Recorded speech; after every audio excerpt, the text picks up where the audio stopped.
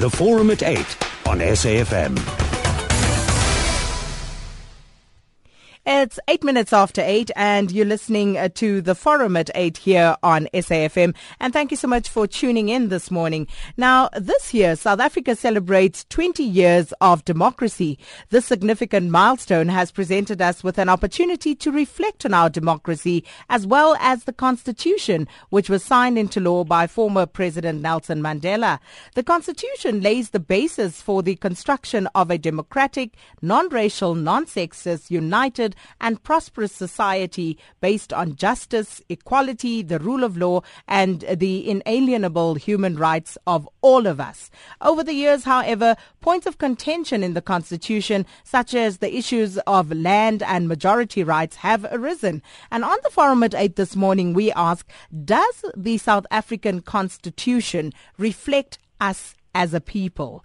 And should the Constitution encompass all of us, as some of us are asking for, or should it just reflect the will of the majority of South Africans? And joining us for this conversation, Professor Somadoda Fikeni, political and policy analyst, speaking to us on the line from Pretoria. Good morning, Dr. Fikeni. Good morning to you, Sakina, and good morning to all your listeners. And Naidoo joining us here in studio. Thanks for coming through. Hi, Sakina. It's great to be here on your show. Now, obviously, the issue of the Constitution, and there's so much to talk about, but we know we're not going to get through all of it, but let's just touch on some of the more salient aspects of it. When we talk about the Constitution, Professor Fikeni, what is it? What is its purpose? What is it meant to be and to do for a country? The main purpose of a constitution is that it is a foundation document for all the policies, the values of any country, and as such the laws have to be made within the confines of that constitution. For anything unconstitutional would then be reversed to conform to that. And it is also meant to be a very stable set of principles and policies that it doesn't change as regularly as the legislations do, and it defines the identity and the essence of the nation. And that is the important bit, defining the identity and essence of the nation. Now, if we were to break that down, what sort of elements would we be looking at? One of those would be the principles, which are there, some of them being articulated in the preamble. Unity in diversity. In other words, there is a recognition that we're a diverse nation, but that we're striving towards being a united nation where you have a sense of South Africanness while still recognizing all kinds of diversity, not as a source of weakness, but as a source of strength. And also that means you turn around that which had been used negatively and you use it positively. The other part of these principles is the recognition of all the kinds of freedoms of expression, of association, and the other part of this is a recognition which sometimes is seen in paradoxic terms of property rights, at the same time recognizing the historical injustices which need redress. All those are actually the kinds of things that the country is grappling with. And in giving expression to diversity, all the official languages plus the ones of the Khoisan people are recognized and are to be promoted. But there are certain areas which I think it falls short. For example, the chapter 12 on traditional leadership.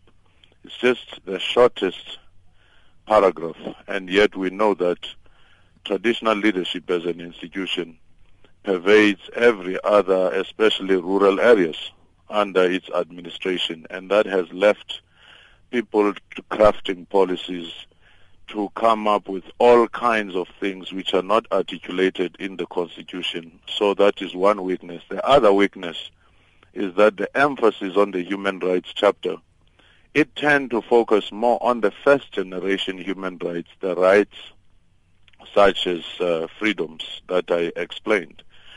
but it doesn't emphasize much and give obligation to the second generation freedoms, where the society giving a meaningful life in material terms to people. So those are the kinds of aspects which I can quickly highlight in the Constitution, but of course it is more than that.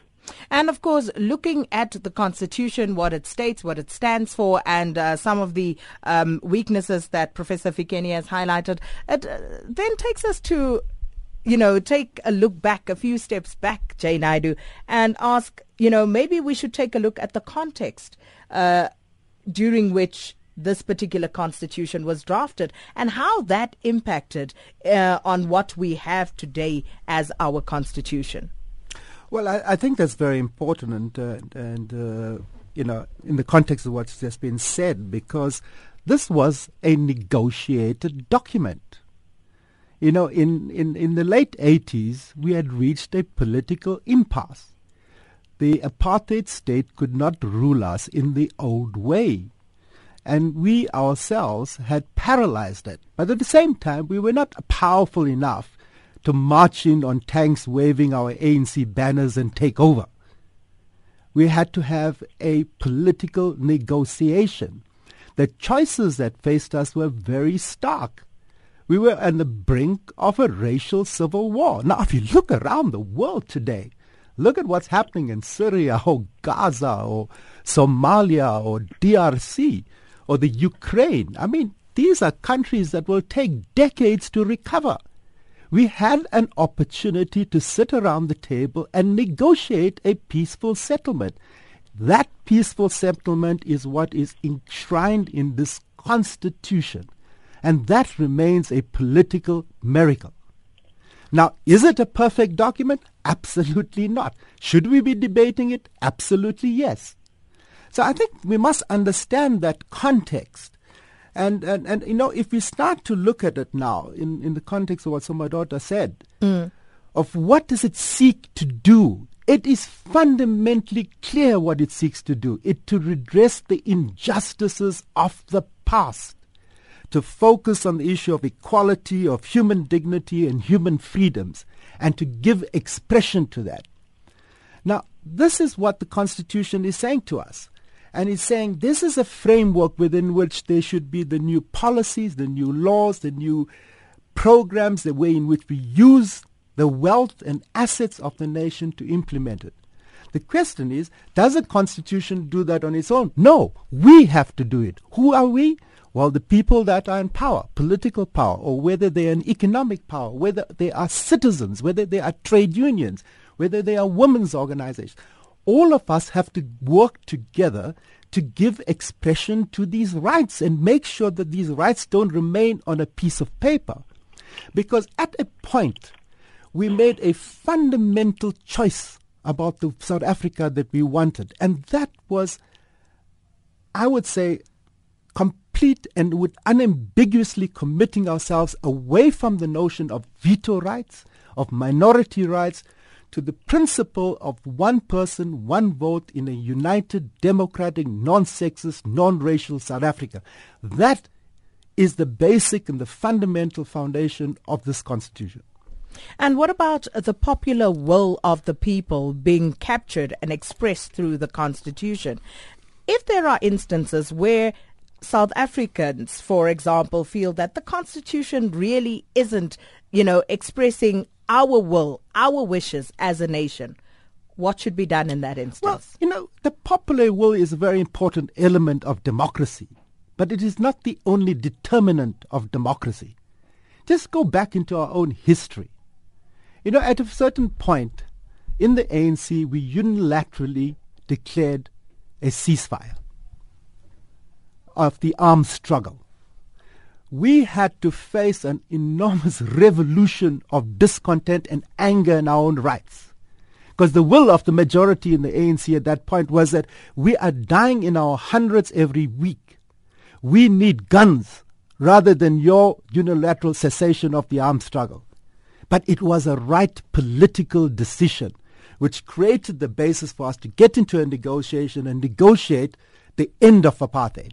So there are times when the popular will is not the right thing. And what has been established globally is that the death penalty is not an appropriate form of retribution or of penalty for whatever has been done. But what if the people of South Africa say that we don't care about what the rest of the world is saying? We are saying, as South Africans, we feel that this is what we want our constitution to reflect. We want a death penalty for people who commit heinous crimes. They should be sent to the gallows. Well, I think this is where South Africa cannot be an island unto itself. There's a set of universal human principles and human rights in terms of practice that has been established over many, many centuries. And the overwhelming consensus in terms of understanding democracy and human rights is that the death penalty is fundamentally anti-democratic and not consistent with our notion of human rights. The right of people to sexual orientation in the 21st century is a fundamental human right of every person. What the person chooses to do in their private bedrooms is their business if they are in love. It has nothing to do with the views of other people, no matter what the prejudices of the majority would be. These are some fundamental tenets of democracy that we have come to accept. And I think that at some point you've got to balance the will and feelings of the majority with the fact that there are some fundamental tenets of democracy that have emerged out of practice. Professor Fikeni, looking at the rights enshrined in the Constitution, of what value are those rights if we are unable to actually enforce them? When people are enshrined, you have this right enshrined in the Constitution, for example, that everybody has the right to use the language of their choice, participate in cultural activities of their choice, follow the religion of their choice, and all of these things. Yet people are still persecuted, and very little seems to be done to actually make sure that that right is upheld. I think a very important fundamental issue that Mr. Naidoo has raised is that a constitution in theory, as it looks, is one of the best documents we have. But it needs political will from government so that a ruling party is able to decisively implement, in consultation, of course, with other parties, what is in the Constitution without fear nor favor. Secondly, it needs the change of the balance of forces, because if you have an economic majority which can use their hard power to frustrate anything, then you can't go too far. Thirdly, the ones who interpret policies within the confines of the Constitution, the judiciary, ought to be transformed, because it would make any sense if you have all these great principles, but those who have to interpret them are not transformed, and as a result, every verdict will always come in favor of those who have the resources. Remember, in South Africa up to this point, justice is very expensive. If you don't have the resources, you can't go all the way. As a result, if you are very rich, you get the best lawyers, you can keep justice at bay. And lastly, it is the civic activism that is very crucial in this particular case, so that they can put pressure and they can point towards the Constitution. Right now what is happening is that if you are AfriForum or Solidarity, you tend to look for the chapters and the sections that agree with you. And if you are a trade union, you go for some sections that agree with you and so forth. And as a result, it's only the balance of forces that determine the outlook. Let me give you one quick example. In the interim constitution, the preamble had the word Ubuntu. But in the final constitution, this was kicked out. The reason? A numerical majority is a cultural minority. And as such, the same thing you see with the languages. where you find that the two dominant languages have remained dominant. Let me give you an example out of SABC now. You find that the reception and the frequencies have allowed English and Afrikaans to cover the entire country. Even under a cave, you'll still listen to those two. And in a village, you listen to those. Even places which do not even speak Afrikaans, they still have that station as the clearest, but their own home language is not covered. And also the fact that people have migrated, are working in government offices in Pretoria and so forth, the coverage of languages in terms of frequency is still according to homelands. If you are Venda, you'll have to listen to it if you are in Venda and so forth. So more has to be done by government entities as well. And if you've just joined us on the Forum at 8 this morning, we are asking, does our Constitution reflect us as a people? And the lines are open, 0891 104 208. You can tweet us on AM Live on SAFM or at Sakina Kamwendo, or send us an SMS to 34701. The Forum at 8 on SAFM. Well, we're talking about the Constitution this morning on the Forum at 8, and we are asking you, does our Constitution reflect us? Does it say who we are as South Africans? And we're in conversation with Professor Somadoda, Fikeni and J. Naidoo. And, you look at the Bill of Rights. Dr. Fikeni was talking about the emphasis on human rights and how it simply takes into account first-generation rights. Second and third-generation rights, as Jay was saying to me off air. You look at everything that is going on around us. All South Africans have a right to access to sufficient food and water, yet 12 million people in this country go hungry.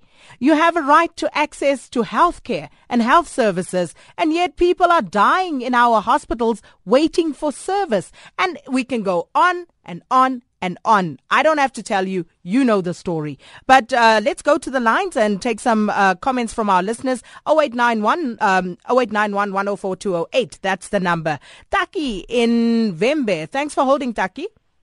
Yes, morning, Sakina. My input here is that I very much think that the Constitution ideally reflects us as a people of South Africa, but on the ground it's a totally different story. Perhaps I should also like to put this in the form of a question to your panel, to say that the institutions, particularly Chapter 9 institutions, which are put there to ensure that the democracy, constitutional democracy and rights are entrenched, are they still intact? And the questions that everyone would want to ask oneself is, and then what do we do under the circumstances? Is there a need perhaps to address contradictions and misconceptions regarding these institutions? Okay. Thank you, Sakina. Thank you so much, Taki. Faisal in Mayfair, good morning. Hi, Sakina. Hi. Hi, Sakina. Sakina, I think, we have the greatest constitution in the world. And to me, this great constitution we have is the product of chance. A chance that at a particular time in our history, leaders from both sides of the spectrum decided on a new course for the destiny of our country. But the sad part of this, of where we sit at the moment, is that we have a government that doesn't implement the Constitution. I mean, if we have such a great Constitution, why doesn't it refuse to export our Constitution to other parts of Africa as well? Why doesn't it encourage other African nations to say, hang on, we have this wonderful Constitution that we live by? Why don't they also try and emulate our great Constitution as well? Especially when it comes to, for example, homosexual rights and the rights for sexual orientation to the rest of Africa. We seem to have our government shrugging off its duty to tell other African nations that how they are practicing their particular laws in regards to this human rights is totally wrong. All right. Thank you so much, Faisal. And I actually want to get a quick response before we even get to the news with regard to what Taki and Faisal have raised. Jay, let me start with you. A need to perhaps address the contradictions in our Constitution. Taki raises that one. What's your take on that? Well, I think Taki raised the very important thing that in the constitutional negotiations, what we sought to do was to create a set of checks and balances. The Chapter 9 institutions are there to be a check and balance on executive power. So is the parliament, so is the judiciary. And we created a set of institutions that would make sure that they would represent the will of the people in case there was a government that did not do what it was mandated legally by the Constitution to do. And we created it very carefully. There was tremendous debate about this. I think there's one thing where we made, in hindsight, an error, is the process of how we appoint those that run these institutions. Because at the end of the day, the institution is as good as the person appointed to run it. And what I see beginning to happen is that process of the appointment of independent, strong-willed, dedicated people to these institutions, we're having a problem with. And the processes of appointing them are not as transparent and as public as they should be. So if there needs to be a constitutional review, it has to be about the process to ensure greater accountability and transparency in the way the heads of these institutions are appointed, and a greater focus on how they can be even more independent of the executive itself. The Forum at 8 on SAFM. You're listening to the Forum at 8, speaking to Jay Naidoo and Professor Somadoda Fikeni. And this morning we are asking, does our Constitution reflect who we are as a people? And the lines are open. I'll come back to them in just a moment. I just want to acknowledge the SMSs and the tweets that are coming through. Let me read through a few of them. Props in Kroonstad says, our Constitution is regarded as the best in the world, especially the West, because it safeguards the privileges of those who benefited previously. It must redress the land issue to really be the best. Joe in Pietermaritzburg says, may I ask a question from your guests? Was the reconstruction and development which was dumped unconstitutional? Liz in Durban says it should be emphasized that with rights come responsibility. And Mike says, I disagree with the doctor. The main reason is to take God out of the equation and impose a demonic human rights constitution. Nkosipi in Pietermaritzburg also sends an SMS saying, Jay Naidoo can agree with me that this constitution was a compromise document for a short period of time for the new government to neutralize society. But it becomes a problem because the government feared to change those things that rob us of freedoms like property rights. Anonymous teacher says, what is the meaning of the Constitution when learners in the Eastern Cape sit without teachers for 8 months? And Kosi in PE says, whose democracy are we talking about? This constitution protects the interest of the invaders that Mandela and the ANC agreed to. We, as the PAC, warned that the property clause is no different from the Land Act of 1913, and your panel is not balanced. And of course, we're never going to win the balance issue on the panel, so it's something that we're going to live with. But of course, you have an opportunity to express certain views that perhaps you may feel are not coming across, and I appreciate you sending that. Mavis says, nothing is working in South Africa and the meltdown can be attributed to our godless best constitution. And this one from Marcus in Port Elizabeth says, the shortcoming with the constitution is criminals having voting rights. How can irresponsible citizens be allowed a vote? Criminals are electing criminals to rule, rob and plunder this country. The country will continue to slide into anarchy for as long as criminals are allowed to elect. And finally, this one from Elliot from Witbank says, going down a slippery slope, imagine then the road to hell being paved by a group of fundamentalists. Goodbye to our civil liberties. And there are many, many others coming through on Twitter as well. Guta saying, white supremacist system of the ANC government is protected through the very same constitution. Africa Bantu says, why do we have social and economic ills in society if we have the best constitution in the world? Mjabulo Mtombeni, it is the very same constitution that says people shall govern, but what governs today? money governs, not the people. Thapelo Motumi says the Constitution should evolve with times to reflect societal changes.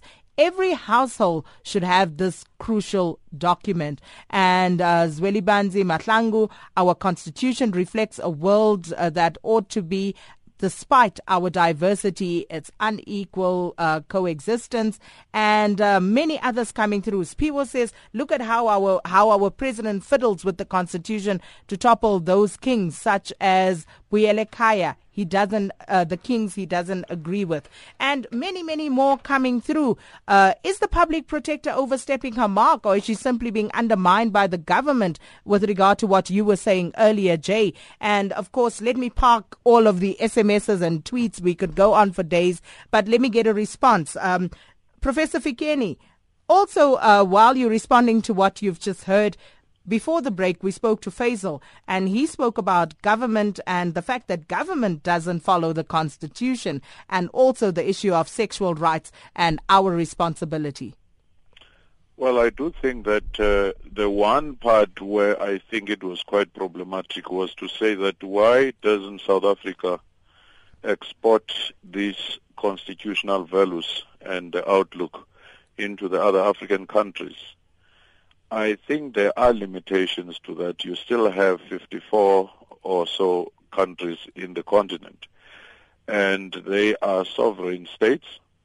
The only way you can infuse such values is simply to go to the AU and promote certain values in the AU Charter, which I think South Africa has been doing.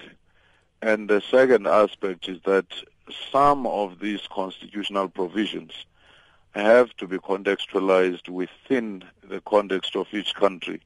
For example, in other countries, you'll find that you have more than 200 languages being spoken, some by very small groups, some by bigger groups, and so forth. So there are many things that countries can take out of the South African Constitution, which I think many have. But there are many things which need a context in those countries. But on the issue of religion, I do think that it was a wise thing for the Constitution to remain secular instead of infusing God as such, whilst respecting the religions. I do think that we should also be mindful of the fact that you have multiplicity of faiths or religions. If you put a God who is Christian God, then the person who is Hindu may not be amused, the person who is Muslim, and so forth. And that in itself, in creating a secular state, I think has to be taken into account. And there are many other aspects which were raised here on the Chapter 9 institutions. I think I reinforced the point that Jay raised, that the mechanisms of appointing those entities, of resourcing those entities, and therefore having checks and balances is very important. It has become very clear now that depending on the type of a leader or collection of leaders, a Chapter 9 institution can rise in its stature or can fall.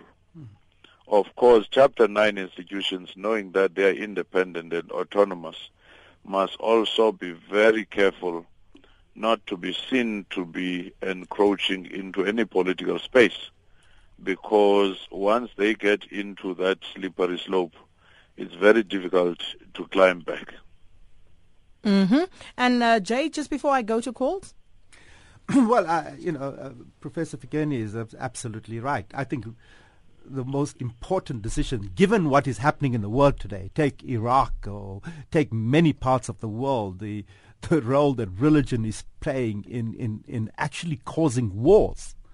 I think that religion is a private matter between an individual and the God that they have. And therefore I am absolutely committed and believe, like the rest of the ANC, that religion and the state should be separated. That's what makes democracy work. The same thing with sexual preferences and sexual orientation. I think I would go one step further than Professor Fikeni and say, while we should campaign and lobby in the AU Charter, I think that there is a way in which we can start to raise our voice. about issues we feel very strongly are part of a human rights culture. If that's in our constitution, then we have an obligation to stand up and say, this is our view. I cannot tell you, Museveni, that an anti-homophobic law is wrong or right, but what you should do as a country, but I can say that it is inconsistent with our vision of a human rights culture.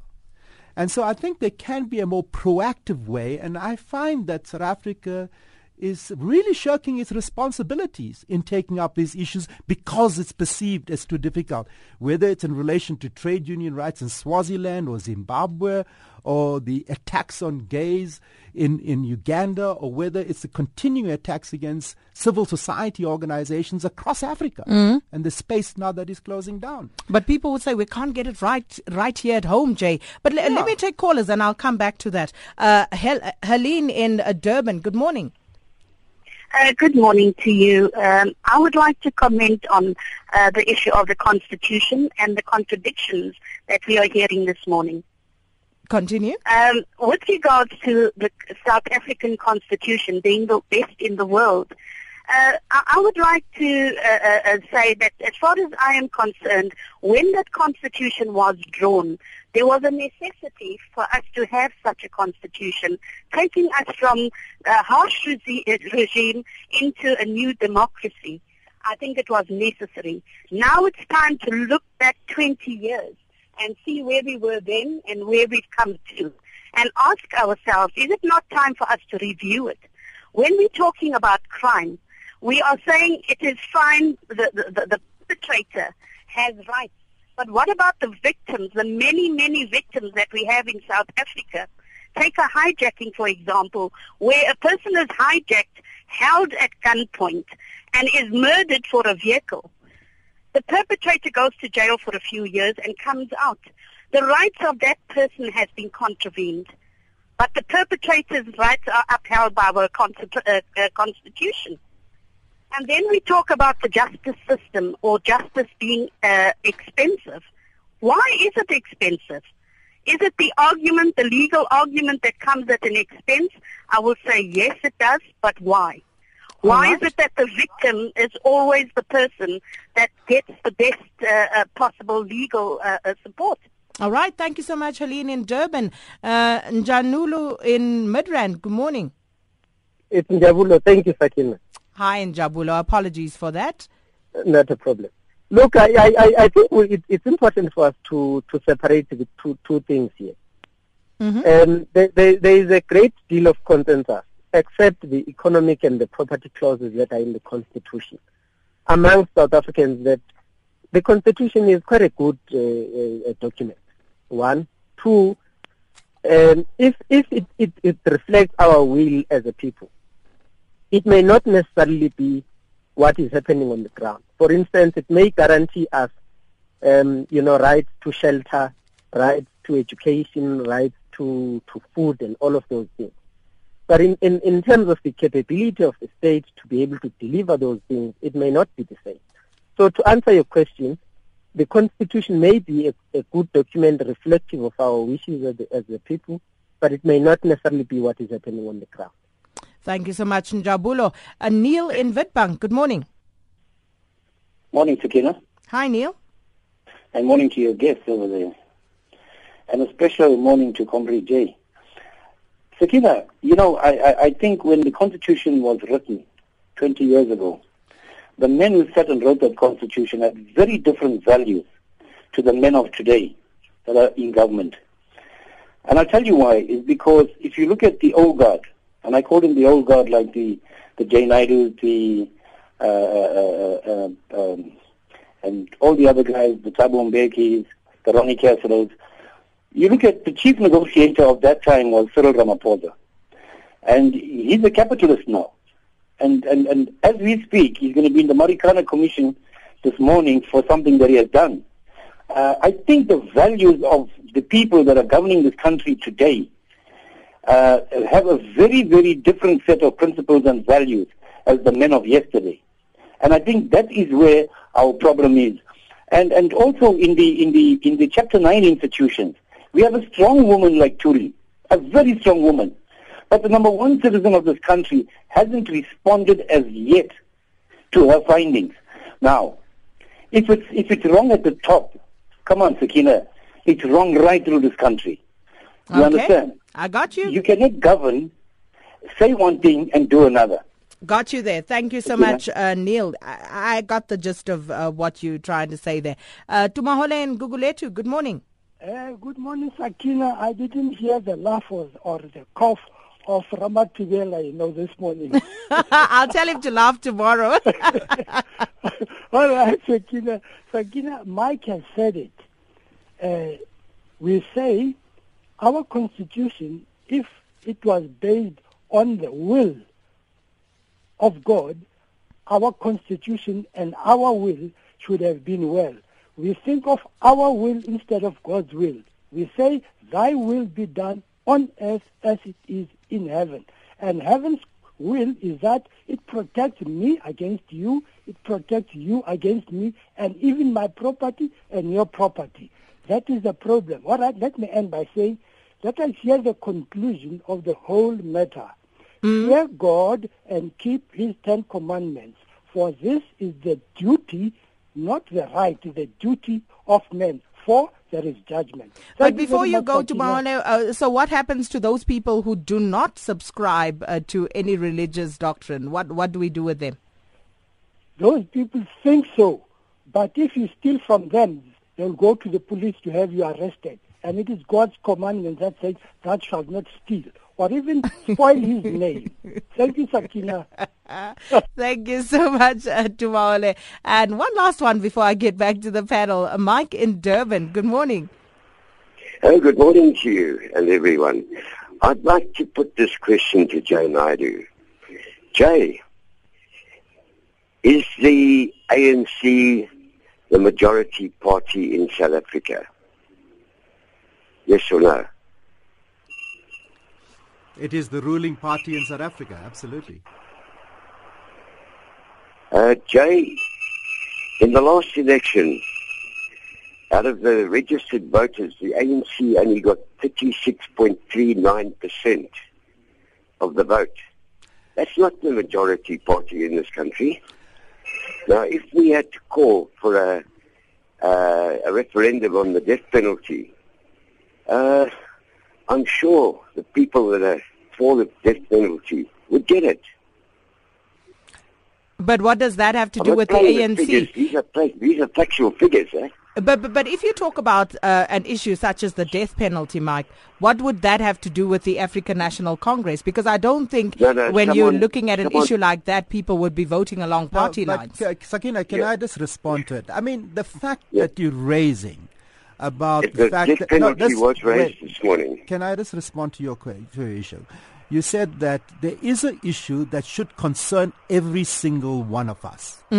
That of the almost 31 million people that are eligible to vote, only 25 million or so registered to vote and only 18 million actually voted.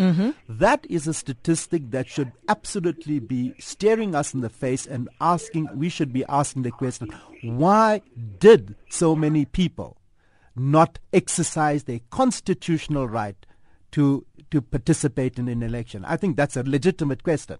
Perhaps because it's their right not to. They chose not to. And that's why we need to delve deeper into that. Is that they are not believing that the democratic process is not meaningful enough for them in their own minds? Is it mainly young people? The sociology of that, I think, is a fundamentally important political debate for us to have in this country. Not just the ANC, every single one of us. Professor Fikeni, on that point that Mike raises, the issue of a referendum, for example, because the ANC, as far as I can remember, as the majority party in Parliament, whenever you speak about this issue of a referendum, it's almost like a swear word. You shouldn't mention it. And let's just talk about that in the context of the Constitution and what it reflects. Well, the one danger with a referendum is that once you start it, you never stop it, because people will always demand it. For example, if tomorrow people woke up and said, we have too much of tax burden, we need a referendum on whether to pay tax or not, and the referendum came overwhelmingly saying, let's stop paying tax, then that's the end of the state itself. So to that extent, but isn't that democracy? If the people say we don't want to pay tax. In fact, if tomorrow you were to say, let's vote on the names of the streets nationally, you may find that smaller groups would be wiped out completely. So democracy and constitution celebrates the voice of the majority, but that has to be checked against the fundamental values of the society, as Jay articulated so well. Remember that if you take a majoritarian stance to its logical conclusion, do you know that Hitler and Nazi did not overthrow any government? They won through an election. Then they turned Germany upside down into what became the sky. So a crude majoritarian rule has those dangers. It should be very sensitive to the voice of the majority, but guided by principles. That is what I think is most fundamental here. Does that mean that there's no place for a referendum? There is a place for a referendum, but you rarely go that route in the same manner as changing the constitution. Constitution, for it to be respected, is not something that you change like a bylaw of some municipality every year. When you feel like it's going to inconvenience you, you go back and say, change that clause. You find that it is crafted in such a flexible manner that if you wanted to transform and have historical redress, it's within the Constitution. Only those aspects of the Constitution that make such a transition or transformation impossible should then be addressed by the nation, and you could even go either for a vote in Parliament or a referendum. But a referendum is not something that you would ordinarily do all the time. Going back to what Helene and also Njabulo raised about review of the Constitution, the issue of property rights is a critical one in South Africa, and I see many people are raising it, and both of them raised it along with the issue of crime as well, and how we deal with that in South Africa today. Jay?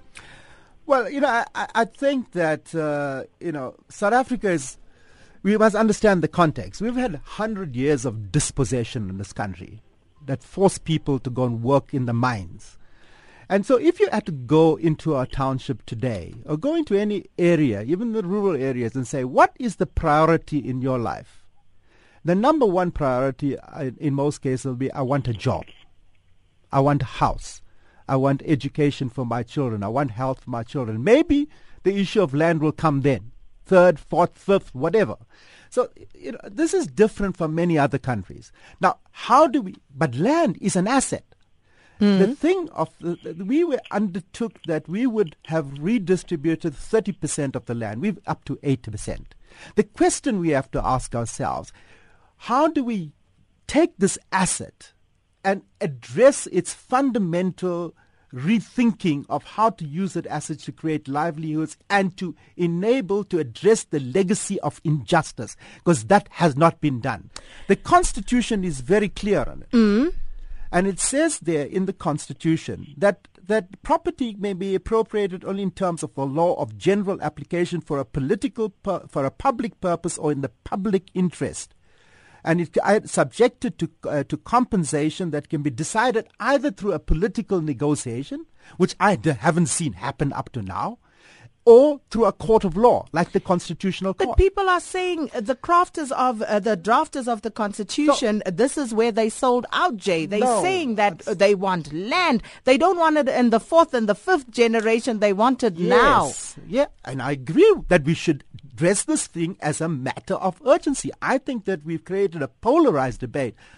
We should bring farmers into the discussion and say, if you own 1,000 hectares of land, which is what the Minister of Rural Development is saying, isn't it in your own interest to set aside part of the land, to support the people that have been living on the land and working for you for generations, and make them successful smallholder farmers so that they are part of the system of understanding land as an asset, rather than ending up with this becoming a administrative blunt instrument or going to a court. There needs to be the political will, not necessarily on the side of government, but on the side of people that own the land today.